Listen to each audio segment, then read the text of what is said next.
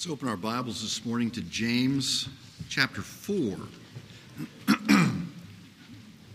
That's the first place we're going to be. We certainly will be in a few others in particular. And I have to tell you that some of the things are direct, and some of the language that is used, especially in our passage in Ezekiel, is direct. I will attempt to soften it somewhat so it's appropriate for our audience here. But keep in mind the topic that we're dealing with, and so certain words are used there, especially as we look at the Old Testament prophet Ezekiel. So let me pray as we start. Heavenly Father, come upon us with your Holy Spirit for understanding, that our eyes would be open to your word, that we would see it and it would penetrate our hearts and our minds and fill us so that we would live it. We pray this in Christ's name. Amen. And we'll be in James 4 in just a moment.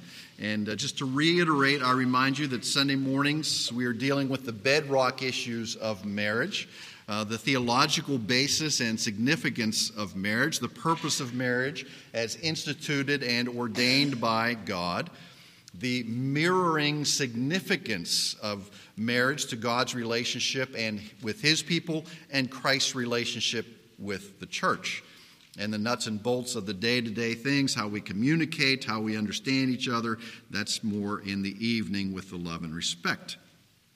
So here in our present setting, we're looking at the issues that underlay and form the foundation of marriage as God intended it to be. And there's the most important phrase: as God intended it to be. Unfortunately, there is this thing that's called sin that has disrupted this perfect creation and continues to get in the midst of what God intended and to stir the pot and mess things up. But we must hold to God's intention as it is found in the Holy Word, not man's corruption as it is found in Hollywood, as Dan put it so well last week. And he laid a great foundation for us last week. We would have loved to spend 3 or 4 more weeks in the first chapters of Genesis, but we only have 6 weeks for this, so we have to move on and cover these, the material. Everything that we have gathered as resource material will be available at the end of this series in the library. There are 12 to 15 really good resources that we have. If you'd like to dig deeper on a particular topic, whether it's the theological end of it, whether it's the practical end of it, all those books will be available to you once we're finished. So today we're going to look at the theological understanding of marriage in the Old Testament as it is related to God's relationship with Israel. And the first thing that we need to understand is that marriage is theology. Now, some of you are going, oh, Randy thinks everything is theology. Well, yeah, I kind of do. But marriage is theology because it mirrors and gives a taste of something that is eternal and beyond us. Okay? We don't have marriage just because there are men and women. We have marriage because it mirrors and gives us a taste of that relationship of our Heavenly Father and his people in the Old Testament, and of Christ and his bride in the New Testament. I mean, this is a picture of what is eternal and what the Lord has actually in salvation. It points to the love the Lord has for his people Israel, his faithfulness, and their unfaithfulness. Okay, and we're going to see this in that relationship and his call upon our lives as believers to hold fast to the things that he tells us and to walk in his ways in obedience. Secondly, it's theology because, as we're going to see today, adultery and idolatry are very closely linked in the Old Testament. In fact, the words are used interchangeably, and both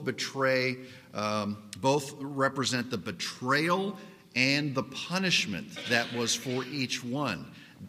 It was a death penalty for each one in the Old Testament, and we're going to understand why that was so important. So we find throughout Scripture that adultery is a sin so grievous that the Lord uses it as a metaphor for what happens when his people love other gods, when his people abandon him and go and seek after other gods. We see this in Exodus and we see this in Hosea, just as an example. Now, we may be tempted to think that, well, I'm not guilty of spiritual idolatry. I haven't abandoned Christ. I don't have a little altar with idols set up in my prayer room at home, and I'm not out worshiping other gods. That's why we're in James chapter 4. James chapter 4, look at verse 4.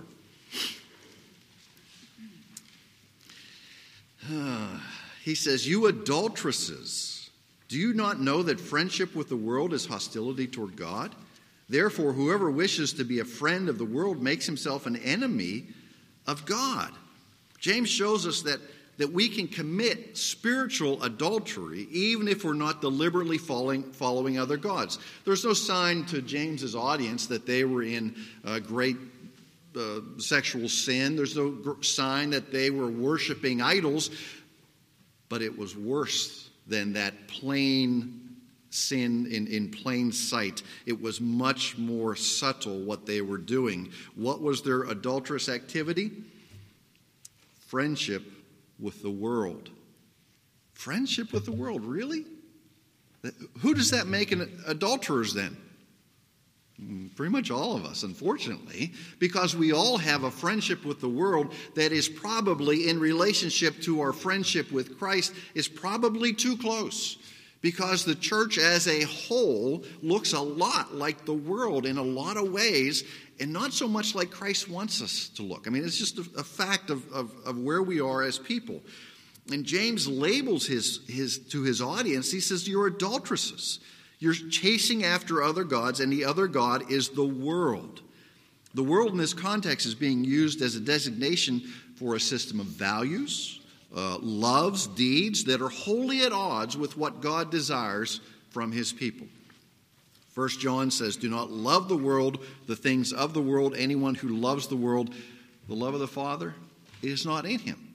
Whoever loves the world more than God is committing adultery and idolatry."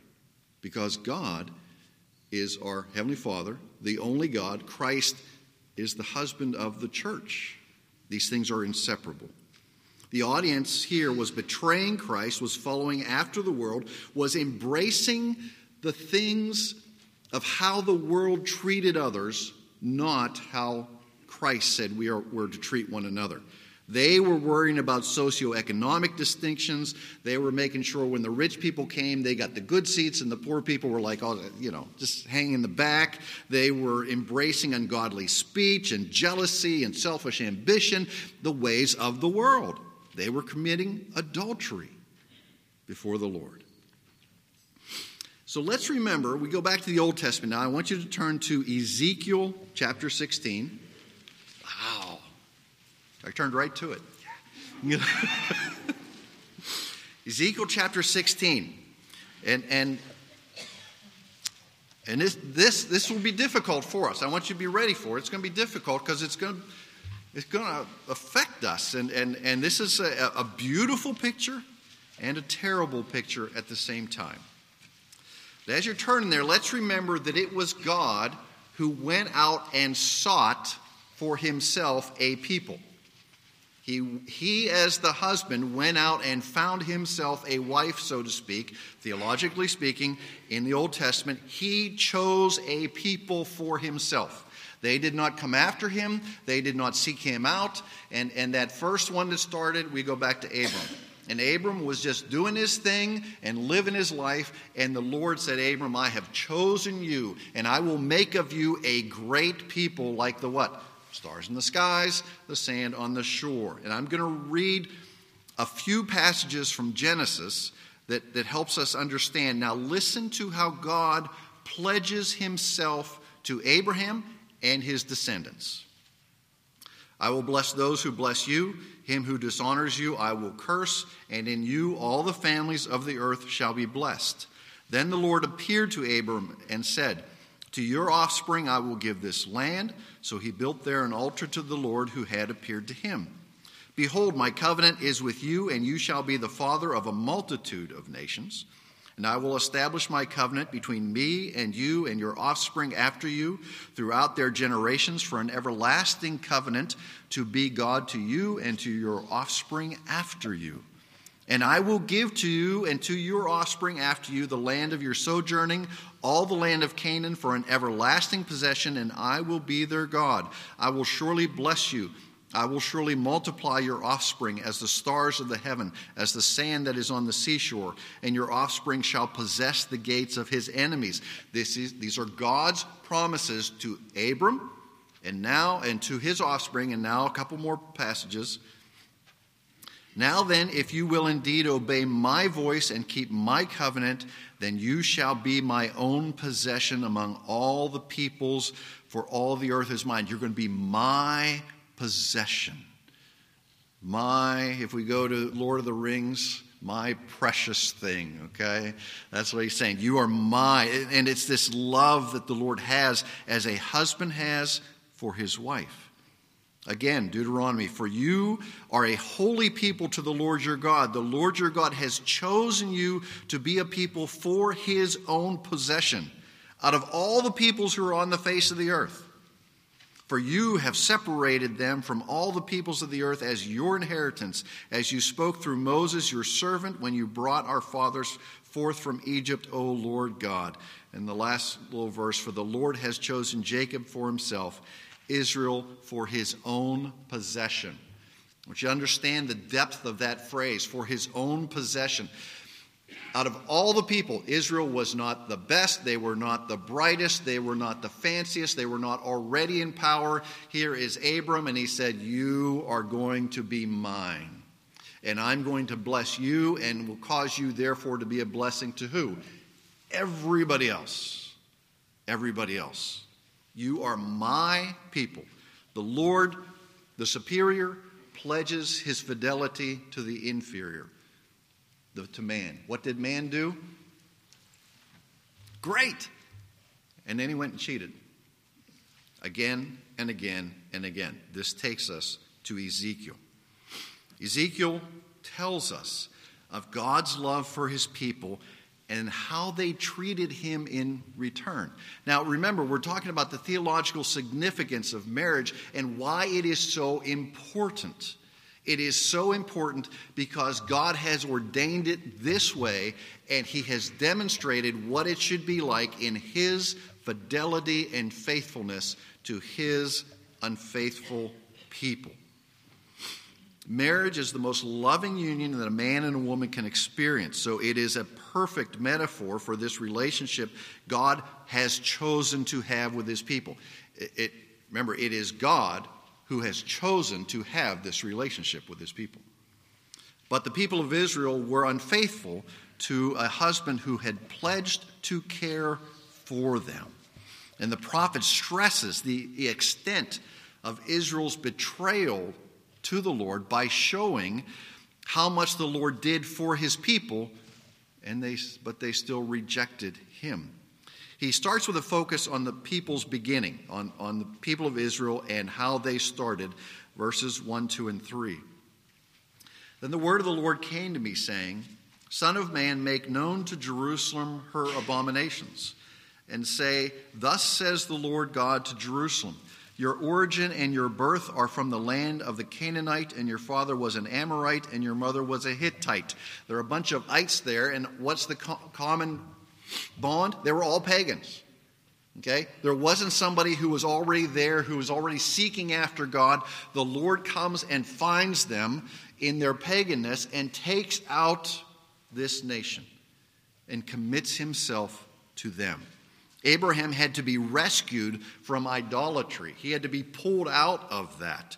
And thus the people were originally helpless, were originally hopeless.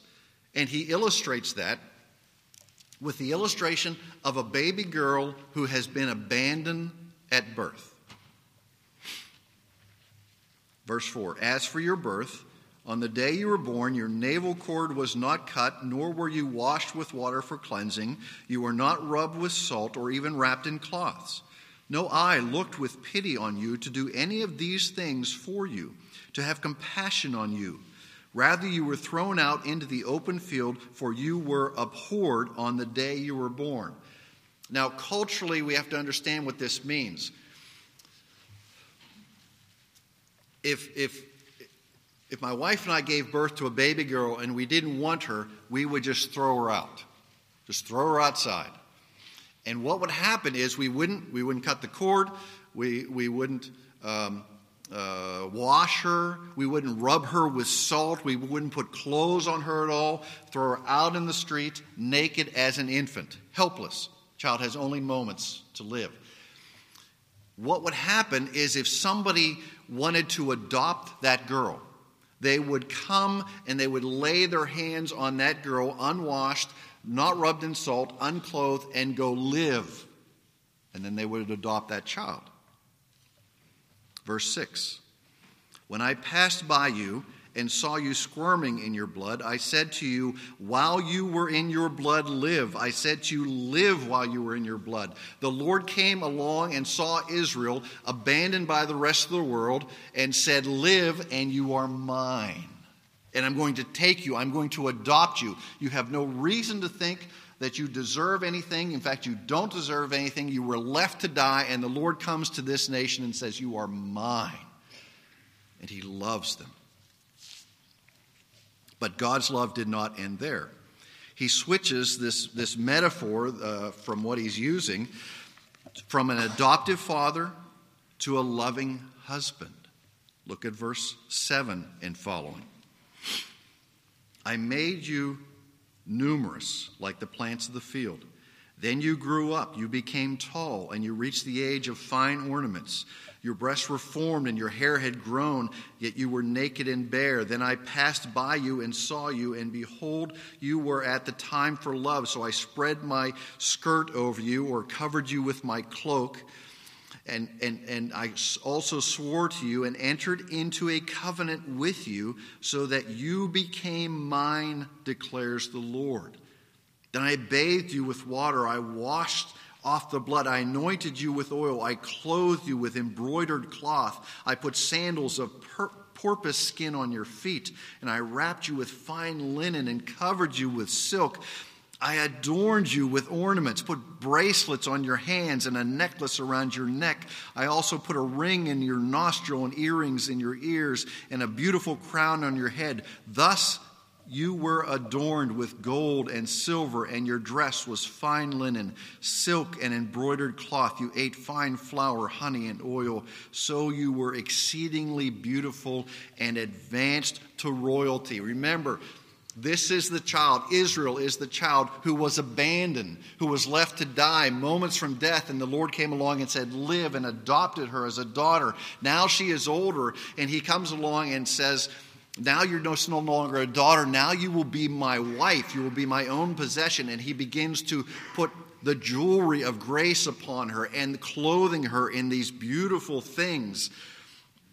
And there's this, it's just beyond imagine that this nation who was nothing could suddenly be considered the wife of the Lord God. And he would care for her in that fashion.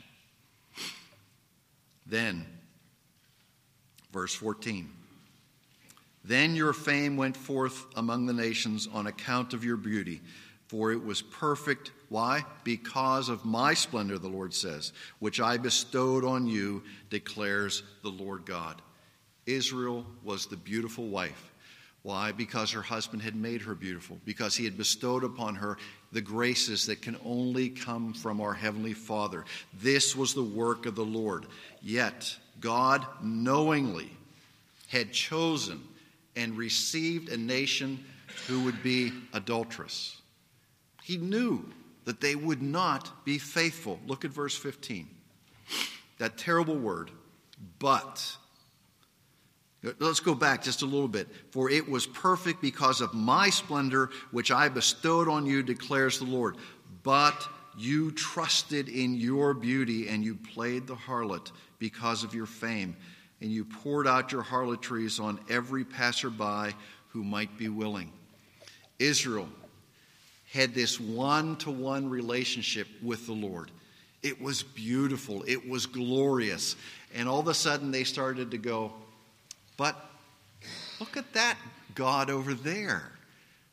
That's a good-looking God, okay? I mean, look what they're doing. They're sacrificing their children. Maybe we should sacrifice our children to this God over here. And what they did is they began to play the harlot. They began to worship other gods and turn their back on the one who had done so much for them.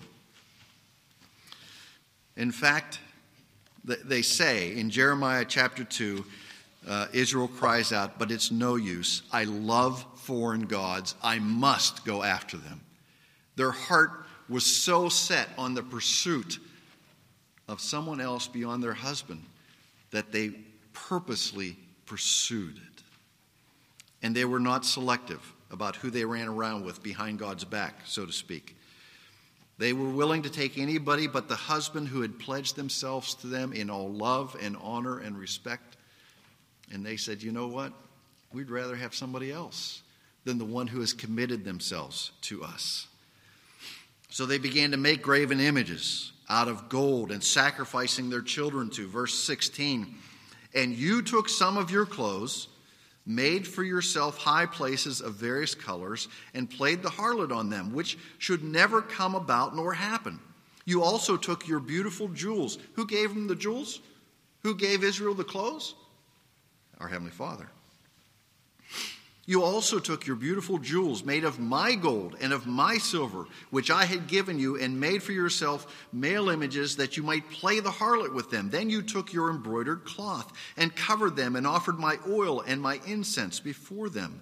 Also my bread, which I gave you, fine flour and oil and honey, with which I fed you, you would offer them before them in a soothing aroma. So it happens, declares the Lord.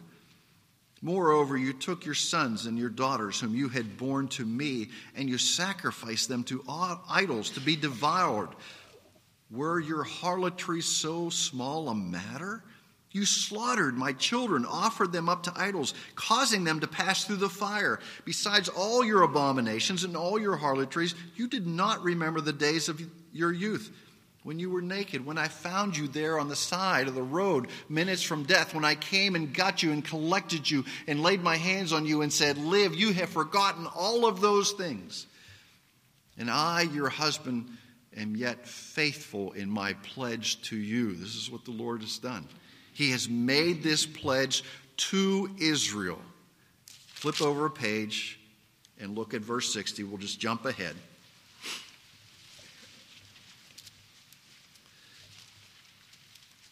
All of this, you can read all the material in between that as they chase other nations, and it goes on and on. When we come to verse 60, nevertheless, this is what the Lord says, nevertheless, I know what you've done. I know all of these things. Nevertheless, I will remember my covenant with you in the days of your youth, and I will establish an everlasting covenant with you.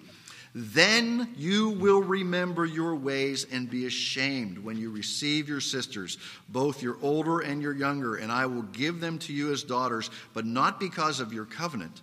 Thus I will establish my covenant with you, and you shall know that I am the Lord. The Lord is faithful. Israel, the wife that he has taken, the wife that he has lavished all of these things upon, is unfaithful, but yet the Lord is faithful again and again and again. Now, let's illustrate this a little bit further from the book of Hosea. Hosea, you keep going through Ezekiel, Daniel, and then you get to Hosea.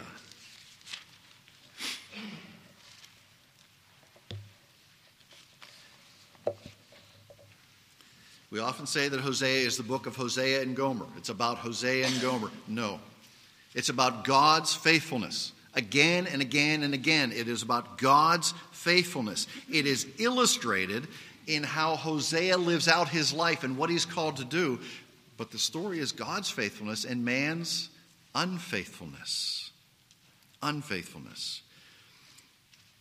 Now we know that Hosea was called to go and marry a woman And he was told ahead of time, she will not be faithful to you, and you will have children. And the first child is Hosea's. The second and third child we do not think belong to Hosea, but are her result of her unfaithfulness. But God made Hosea live the tragedy of Israel's unfaithfulness by marrying a woman who would become a harlot. Look at verse 2. Hosea chapter 1. Well, we'll read verse 1. The word of the Lord which came to Hosea, the son of Beeri, during the days of Uzziah, Jotham, Ahaz, and Hezekiah, kings of Judah, during the days of Jeroboam, the son of Joash, king of Israel. When the Lord first spoke through Hosea, the Lord said to Hosea, Go take to yourself a wife of harlotry, and have children of harlotry, for the land commits flagrant harlotry, forsaking the Lord. So he went and took Gomer, the daughter of Diblaim, and she conceived and bore him a son. When you get into the language, she didn't start out as unfaithful, but she turned into that woman. Now, you remember when Israel was brought out in the Exodus, was brought out like this is God's possession. It wasn't until afterwards that she began to seek after other gods. So what we find is that at first Gomer is faithful to Hosea, but then quickly deteriorates and seeks after the desires of others.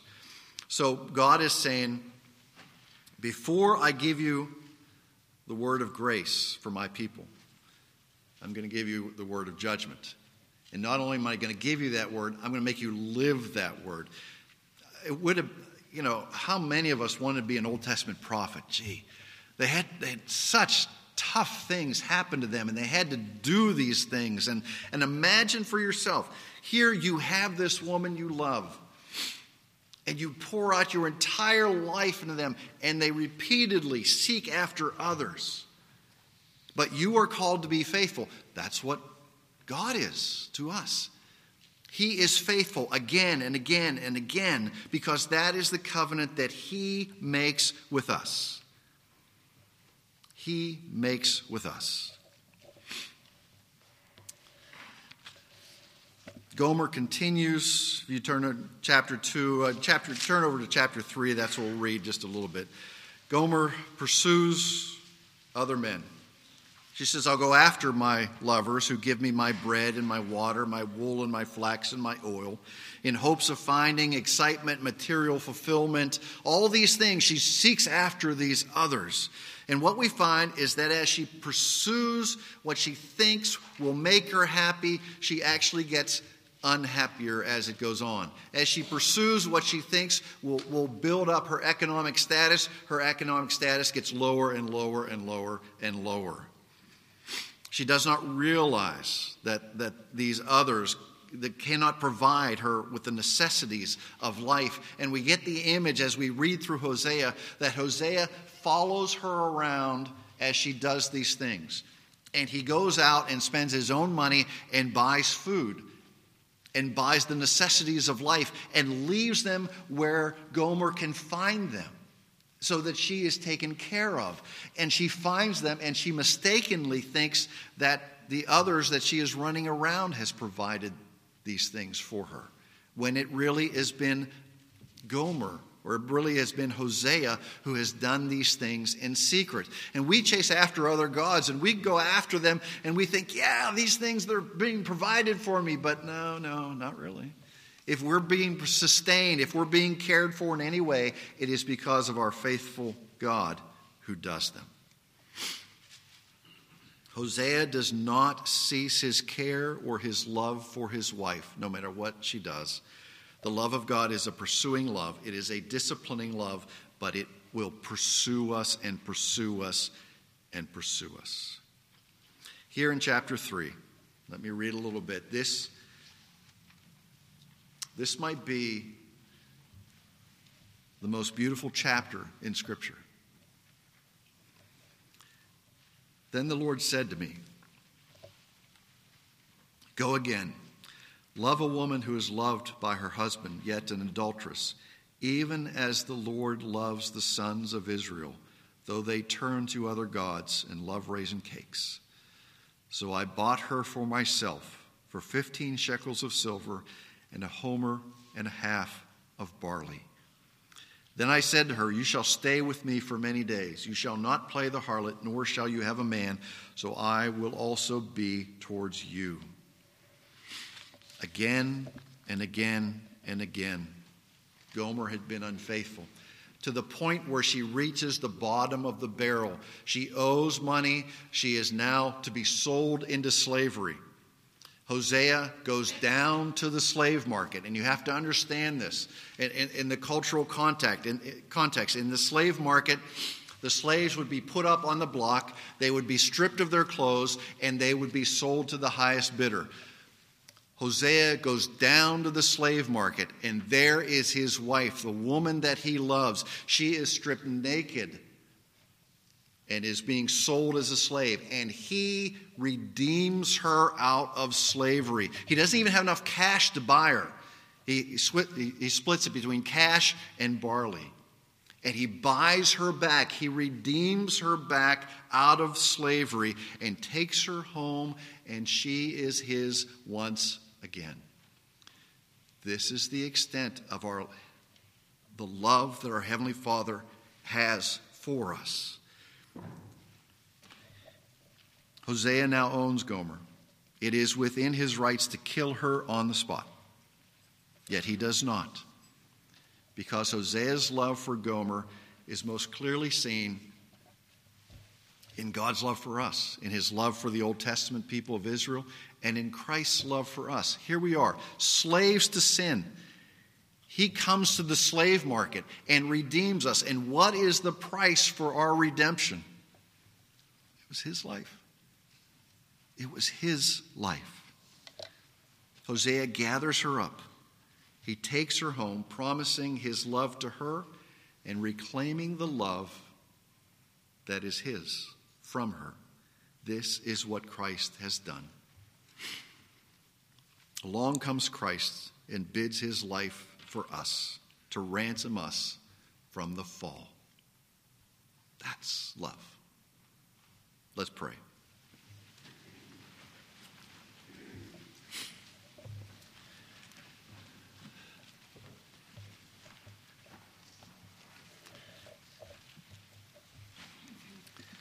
Our Heavenly Father,